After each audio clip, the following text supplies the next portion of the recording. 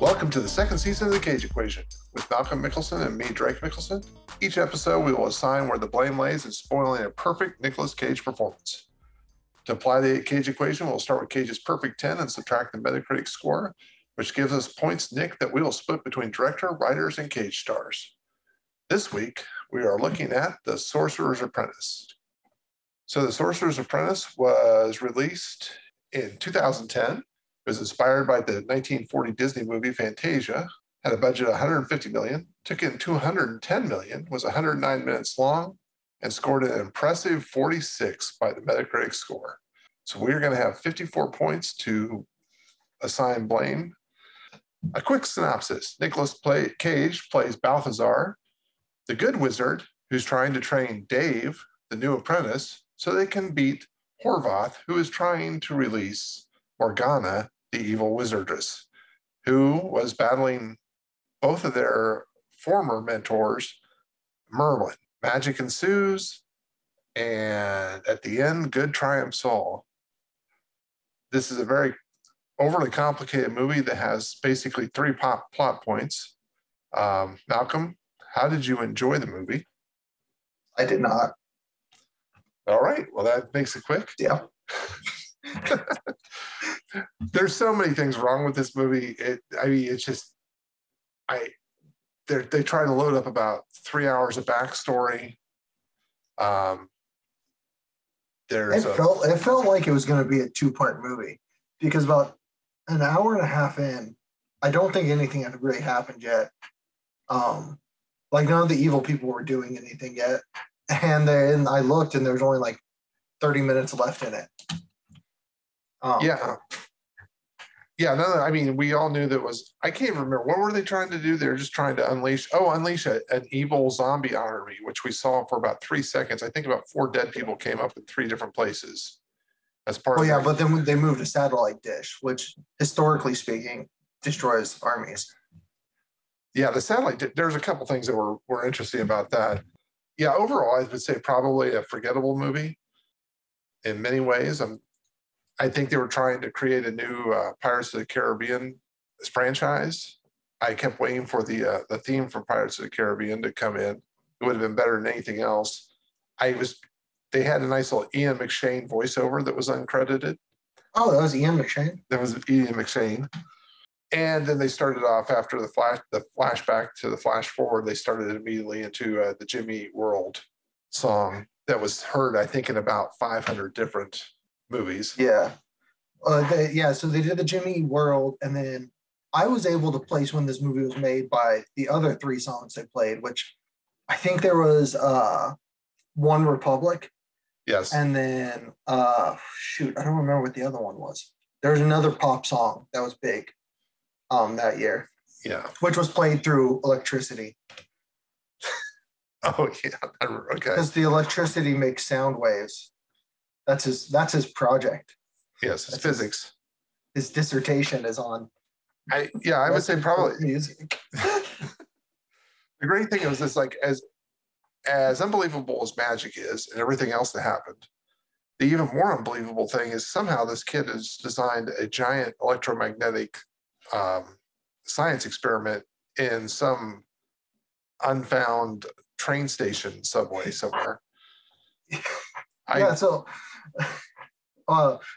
my favorite part of the movie is that he says his PhD advisor got him permission to be here, but no one knows that he's there, and they're definitely not supposed to be there. And he says it essentially like that. He says, yeah, my advisor found this location for me. We're not supposed to tell anyone we're supposed to be here. We're not supposed to be here. And then the school, when they give out his personal record, they say, oh, yeah, he has an unsanctioned work environment in the subway station. At this address that we have. And we have it written down that there's an unsanctioned work environment because higher education is notorious for breaking all the rules. Well, especially when you're dealing with high voltage electromagnetic items.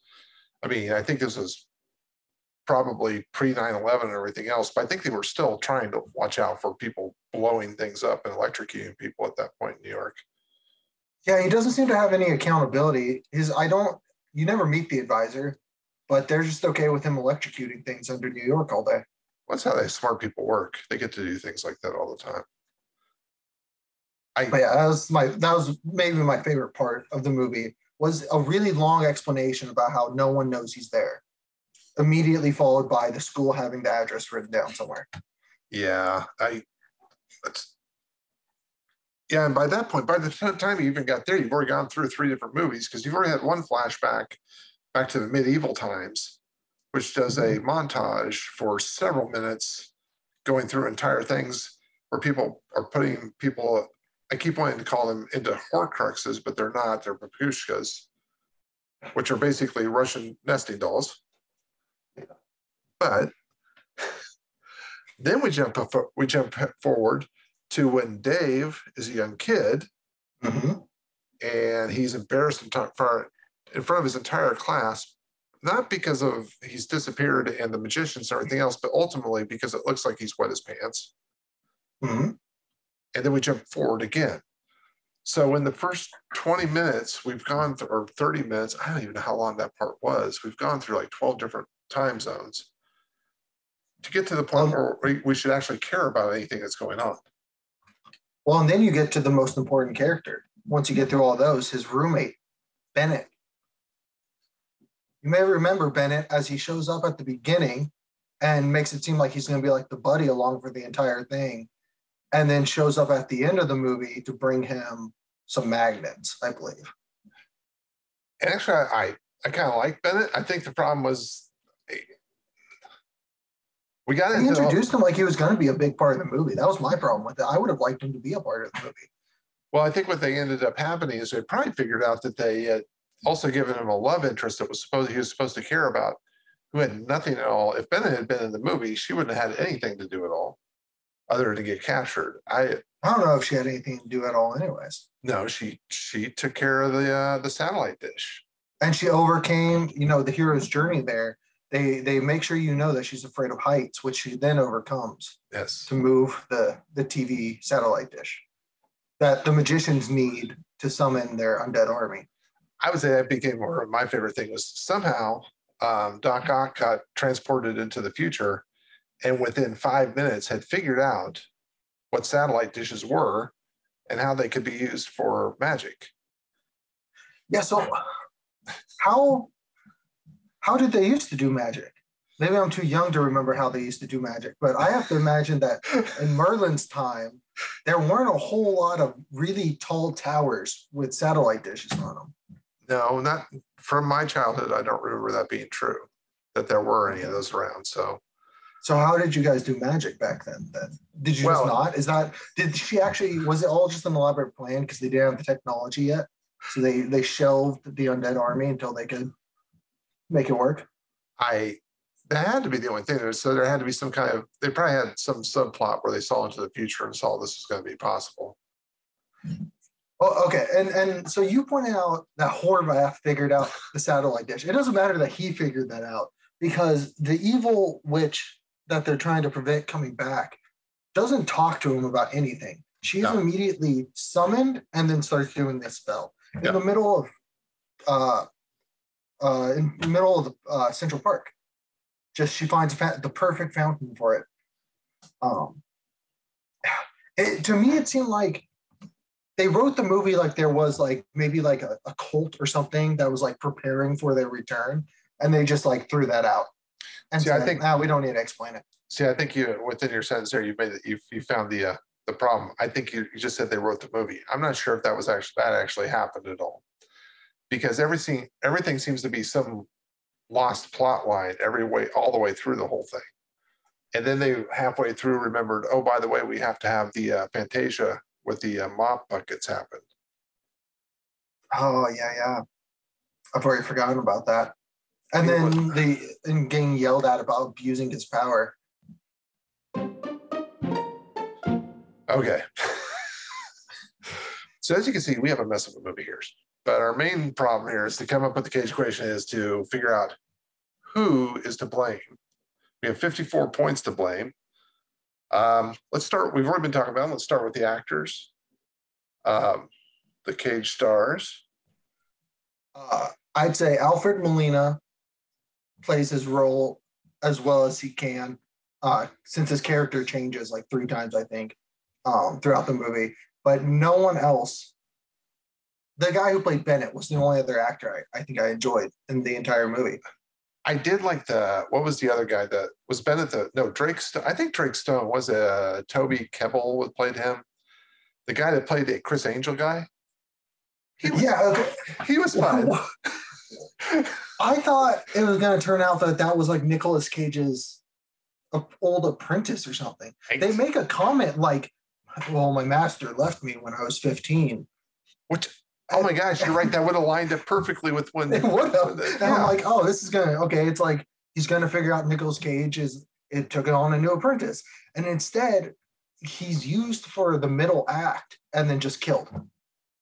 I find it amazing that in 5 seconds of us talking that we've already improved the script in 3 different ways by actually making a connection between.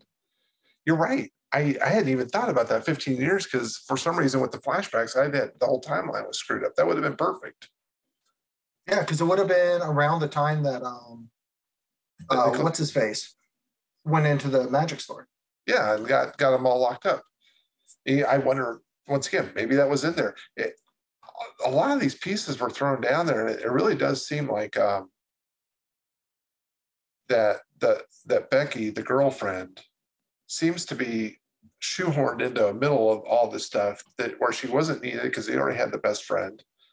They didn't need her in the entire movie. Well, I think the reason they had her is because I read this on the IMDb. Her and Dave were supposed to be in the Justice League of America that was supposed to come out. And I think they were just trying to rope in another big name for the movie. It's not the Zack Snyder one. It was who was supposed to be the director of that one? Like, was he supposed George Miller's canceled Justice League of America. Oh, that would have okay. Well, now I'm actually a little bummed out that didn't happen.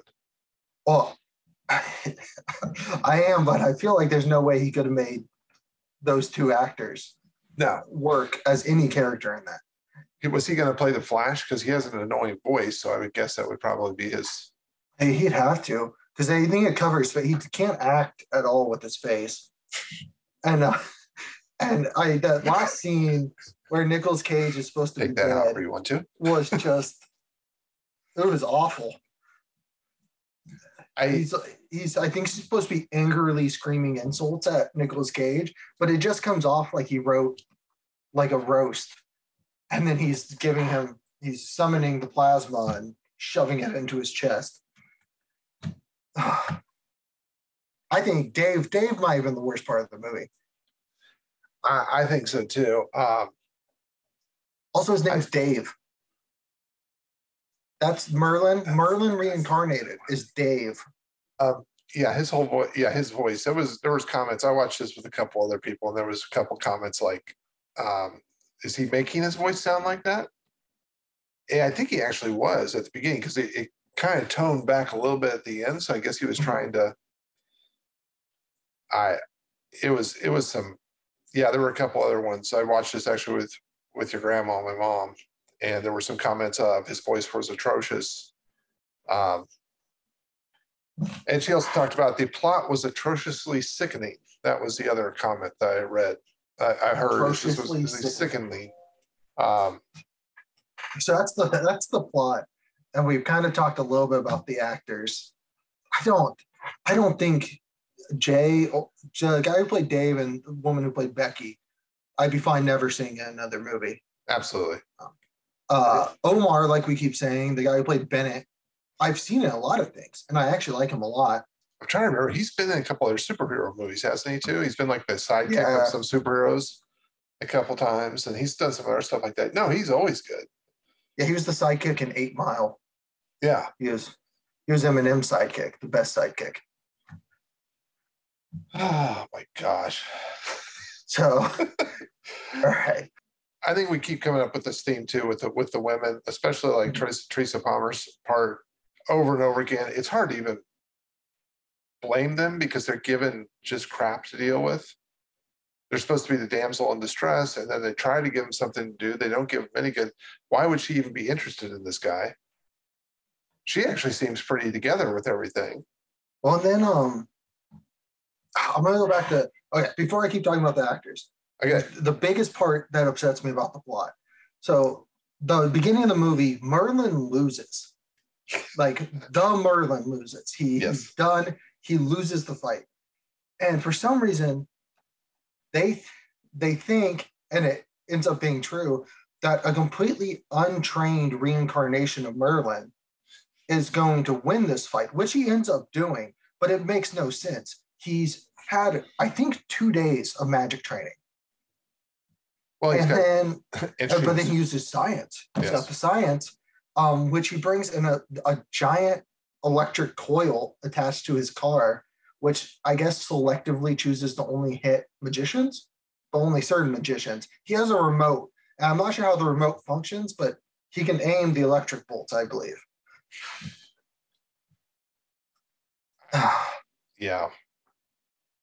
Yes, this was bad. And what was he calling it? See, then I got halfway through the movie. I finally had to turn on the subtitles so I could get it.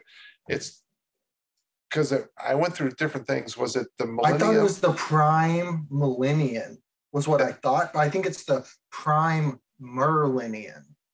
Because I got prime millennium, Renilinium, prime Merlin. I think it was everyone who's a magician is a Merlinian. Oh, okay. That makes sense. Not really, but yeah, sure. I'll go with that. There was also, I think, and this probably isn't right, the nesting doll, I swear he keeps calling the Grim Hole. I don't know what it actually is called. But he says it a lot, and it sounds like Grim Hole every time that he says it. Before we shred, well, I'm sure it's really going to go really badly. Let's just talk about the direction. I didn't notice it. I think my biggest issue with the direction outside of the pacing was something we just learned, which is they spent 5 months planning this big fight scene in Chinatown, which seems like it's going to be really cool when you find out that an ancient magician is controlling a dragon, but then you learn the way he controls it is by like playing Pac-Man on a metal thing around his stomach. Yeah. Which instantly just killed everything for me because it's not like they just show it once. It's like most of the fight scene, I think, is watching him draw on his stomach where for the dragon to go. Yeah, and that was what's his name? John Turteltaub, which we've actually talked about him before because he was the director for both the National Treasure movies. Not hard to believe. 3 Ninjas, he did that. That was a good one. Cool Runnings. His latest ones was The Meg, which was trying to make up a new Jaws, which was another. Is that Jason Statham's? Yes, giant shark thing against the giant shark. Yeah, he doesn't have. You don't really see anything that would say he's going to be any good, and I don't think he brought anything to the movie. I kind of almost wonder if it's because he's done several Nicolas Cage flagpole movies. If they felt like he was comfortable with him, and we'll just go ahead and use him again. He's not gonna mess it up. Well, because I mean, it's also a lot of his movies were Jerry Bruckheimer movies too, right? Yeah. Which is Jerry Bruckheimer still making movies, and I just don't see him anymore? Or? I don't even know anymore. I think he's not as much. And the thing is, you got to remember Jerry Bruckheimer movies too. Is he's an old-fashioned producer where he's looking at the bottom line. Mm-hmm. He's trying to make the money. So why does he put this guy in charge? He's not looking for Scorsese. He's looking for somebody who's going to come in under budget, get it in on time, and be done with it. And that's all he wants. And if it happens to turn into something bigger, then that's great. Like we said, this one made like $60 million. It was made for 150, which is, I can't believe they spent this much money on this movie after you see it. It doesn't feel like there was $150 million worth of budget put in there. I wonder how much of that was just because I think they shot it in New York. I think they actually used like in New York to shoot it. I wonder that probably cost quite a bit. I'd imagine shut down Central Park. Yeah. It did gross. So worldwide, it grossed $215 million. So it did end up made some money. $65 million. But But I mean, we aren't the only ones. What was the other thing I read? Oh, Roger Ebert, who was still alive around at the time, when he said this is much better film than The Last Airbender, which is faint praise, but it's becoming clear that every weekend brings another heavily marketed action comedy that pounds tens of millions out of consumers before evaporating. Yeah, evaporating is. I think that's a perfect word for this one. Is evaporating. I was trying to write notes 10 minutes after it was over, and honestly could not remember any of it. Yeah. No, my notes are all just, I think, related to my misunderstanding of what they're saying on screen. Yeah.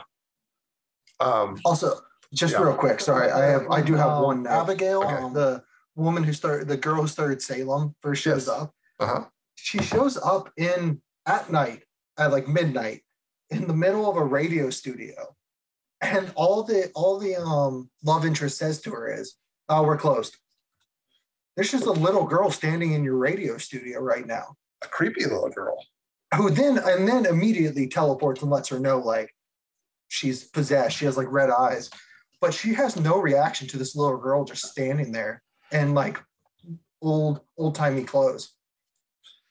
Well, and then I'd be terrified instantly. Yeah, and she's gone in 3 seconds too. Is the other thing. That was the other thing is they didn't use any of the people they had. Like what was the name of the Chinese sorcerer with the dragon? They kind of used him and this big supposedly set piece, which I think that whole thing lasted like 10 minutes. It lasted less time than the kid peeing his pants scene happened. I mean, it was over and gone. Then they bring out the Salem girl, which you would think would be good for a good 15 minutes of scares. Nothing. Was there somebody else? I don't remember what happened. What happened to her? He drained her. He just kept draining all of them after they would do something. Oh, because he would take it and he put the rings on. Yeah, he took her power. Stick. Yeah, and which didn't seem to benefit him at all. No, that would have made sense. Him getting stronger. Yeah, he's getting stronger the whole time too. So it's not just that they beat Merlin. They beat Merlin before all this extra stuff happened, and she's made out of vapor or something when she comes back. The big evil. Which I think this is one of my least favorite things in PG movies. I think this was PG. Is so in order to avoid it being like a really gruesome death, they have her pixelated the entire time. But he's just blowing chunks out of her body, like throughout, like something you could never show. And then there's another scene where what's his name? Horvath straight up murders the dude. On camera. He takes 2 swords and just shoves them through the guy's car. And I don't know why that no one acknowledges this, but also is it just it's PG because they didn't show blood? Yeah. Is that the blood is a lot of it. You can make a case that he didn't actually, obviously he did kill the guy, but it's like in the old westerns, they used to do the thing on TV too that they finally broke convention of that. It was also in the movies. You could shoot as many people as you wanted to, but you had to show the person shooting and then the person getting shot in separate. You had to cut between the two. You couldn't show them shooting the person on screen. You couldn't see the gun and the person getting shot in the same shot. And actually, as one of the few things, the spaghetti westerns that Clint Eastwood broke all those conventions, and they didn't know they were breaking them, and Clint Eastwood didn't tell them, and then all of a sudden, all this movies started ending up in American theaters, and and nobody did anything about it. So they figured, oh, what the heck? Let's all do it now. But yeah, they didn't used to be able to show somebody getting shot and the gun and the same thing. And I think that all these ratings, the rating system's just completely dumb. It's dumb. Yeah. It doesn't make any sense. There are no actual rules. I don't know. I never really felt in danger from any of this stuff anyway. I mean, honestly, the scarier thing than anything that ever happened in this movie was the original Fantasia when Mickey Mouse had those brooms walking around with the that scared the crap out of me as a kid. Yeah. And then I don't think I've ever rewatched it because of that. Yeah, it's a literal nightmare. It's that, and the other one that I think scarred me was the Willy Wonka tunnel scene. Well, yeah. Which I've tried to read what that was supposed to be, and I have no idea still. But I would skip that scene. I would fast forward through it. Yeah. And that was, even Gene Wilder and a lot of other people have talked about it. quite intended to be that, but when they got done, they did it. The fact that that stayed in the movie is just crazy too. Yeah, you may not have intended to do that, but it was pretty clear before you released the movie what that scene was. Well, the chicken get its head cut off too. They actually had a live chicken get its head cut off. Yeah. Okay, we've digressed. Back to the Sorcerer's Apprentice. It's really hard to keep on this movie because everything we just talked about is much more interesting than what's going on here. So the director's completely bland. He didn't screw it up, but he didn't make it any better either. Then we can come to the writer. I think I saw 4 writers on this. 1, 2, 3 for sure. 4. It looks like 5. I think I actually got writing credits. Oh, here it is. Lawrence Kuhner, Mark Rosenthal, Matt Lopez, Doug Miro, and Carlo Bernard. Planet of the Apes, but the Mark Wahlberg one. Well, there you go. Star Trek 6. Superman 4. The Quest 4-piece. I didn't know there was a Superman 4. Yeah, it's probably better off you didn't know about that one. That's where Superman destroys all the nukes. Oh, okay. Yeah. Yeah, I don't think that exists. I think that's also one where they split him into 2 and he fought himself. Was the big person he fought. Like himself, or like his evil version. We're getting way off again. But. Once again, yes, more interesting stuff than we were talking about. But that's okay. Okay. This movie makes no sense. It does seem that it was written by 5 people and rewritten and rewritten and rewritten. 54 points? Yeah. Okay. I can go first. I already know what I want to do. I want to give 14 points to Jay Baruchel. Okay. 10 points to Teresa Palmer. And then the other 30 points to the writing. Okay, I'm going to go with... I'm blaming the disjointed story all on the writing, which was the hardest part to follow for me, was what was supposed to be happening. Yeah. So I'm going to give the writing... I'm going to give him 30. And then I'm going to give 15 to... Let's go 30 for the writing. That leaves me with 24 more, if I can do math. I'm going to go 14 for the director because he should have done something about this. I don't think he did anything in this thing other than kept the boat afloat. And I think sometimes as a director, you need to do more than that. And I give 10 to... I'm going to give like 8 to Jay. I'll give 2 to Teresa. It's hard for me to, once again, we keep blaming these women that are in these movies. They're given crap parts and have nothing that they can do with them. I mean, how could she have done any better with what she had than at a certain point, you got to accept responsibility for your own decisions. Yeah, she took the movie. You or your agent sat down and either just didn't read the script or thought, I'm sure it's not as bad as it sounds. No. You agreed to be there. No one forced you. You got paid probably way too much money to be there. But I can't blame the director because I feel like, I don't know, I think he did exactly what he was brought in to do, which is direct a Jerry Bruckheimer movie and hit these plot points. Well, yeah, but he just did exactly what you were saying about with her. At some point, you have to accept responsibility that you accepted to direct a pile of poop. Yeah, but I don't think what could he have done to make it better? I don't know. I think we'd have to. I think most of it goes to writing. All of it should go to the writing, actually, is probably what's going on here. Yes, I think we should. We should. Should we talk at all about Nicolas Cage in this one? I mean, outside of what you've told me about the Dresden Files, again, he seemed like he was in a different movie. He had really weird delivery, even by his standards in this one, though. Especially when he was like teaching magic. Phase 1, clear your mind. He was like reading an instructional video. Yeah, which was probably that's exactly what he was doing.